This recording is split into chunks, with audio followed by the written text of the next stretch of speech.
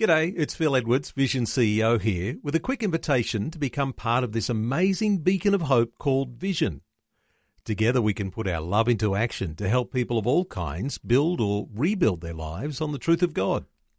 Please consider the part you can play during our upcoming Visionathon appeal, remembering that it's your support that makes Vision possible, including this podcast. Audio on demand from Vision Christian Media. Exploring faith and the future. Neil Johnson and Bible teacher Dr. Kameel Majdali. We are talking on an intensely interesting topic, especially for Australians. Given of recent history, we've seen a number of Australians face the firing squad or execution because of the issue of capital punishment. Kameel, today let's talk about the attitudes that Australians have towards capital punishment. You would think, Neil, that the attitude to capital punishment in Australia would be they'd be universally against it because we haven't had capital punishment since 1967, Ronald Ryan at Pentridge. But at the same time, Australians have been executed overseas, either by hanging or by firing squad. But whatever the means, normally if an Aussie is executed, there is a strong reaction. By whom? The general community, I would say.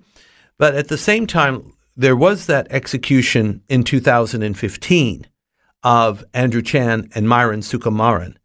And this one caused an especially strong response.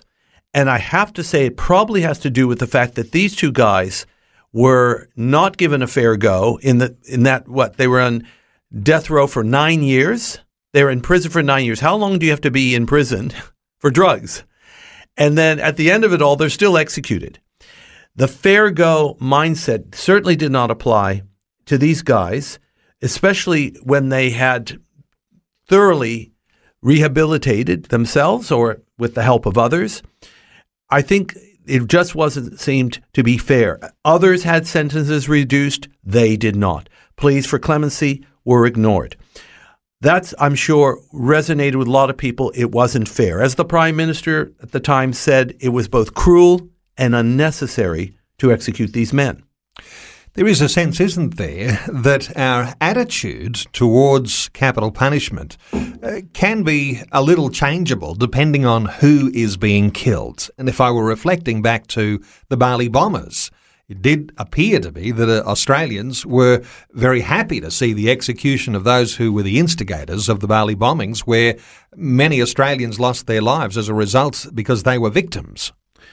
We have to be careful on that because we're a country that doesn't have a death penalty, and that is our policy. So from a political point of view, we can't be condemning capital punishment when it's Australians in the dock, but it's perfectly all right to execute terrorists who blow up Aussies. We have to be really consistent on it. And there was criticism at the time when that actually occurred. What I wanted to point out is in the 2015 execution of Chan and Sukumaran, it really was a very special case, and I think to many, because these two guys, for one, expressed remorse, genuine remorse for what they had done. I'm pretty sure the Bali bombers did not. In fact, one of them was dancing when he heard he was given the death penalty. That's a big thing. The second is they did what we understand in Christian terms as showed the fruit of repentance. It's easy to say sorry, but to tell where the heart of a person is, they need to show they have a changed life. And it's clear that both these guys, Chan and Sukumaran, had changed. Not only had they got their lives together, they did further study, one in arts, the other in theology and ministry. They were also doing good works. Now, good works, we know, Neil, doesn't save us, but it's actually a sign we've been saved. We are saved for good works. We are created in Christ Jesus for good works, Ephesians 2:10. These guys showed it, and all that was being asked is at least some leniency. Not asking to get out of punishment, perhaps reduce it from death to life, or even from death to 30 years. That recognition that these guys had changed would have gone over very well, but that was not forthcoming. Faith and the Future with Neil Johnson and Dr. Camille Majdali from Teach All Nations. For more from Dr. Majdali, including books and DVDs on prophecy, Bible commentaries, plus today's and other episodes of Faith and the Future, go to vision.org.au. Thanks for taking time to listen to this audio on demand from Vision Christian Media. To find out more about us, go to vision.org.au.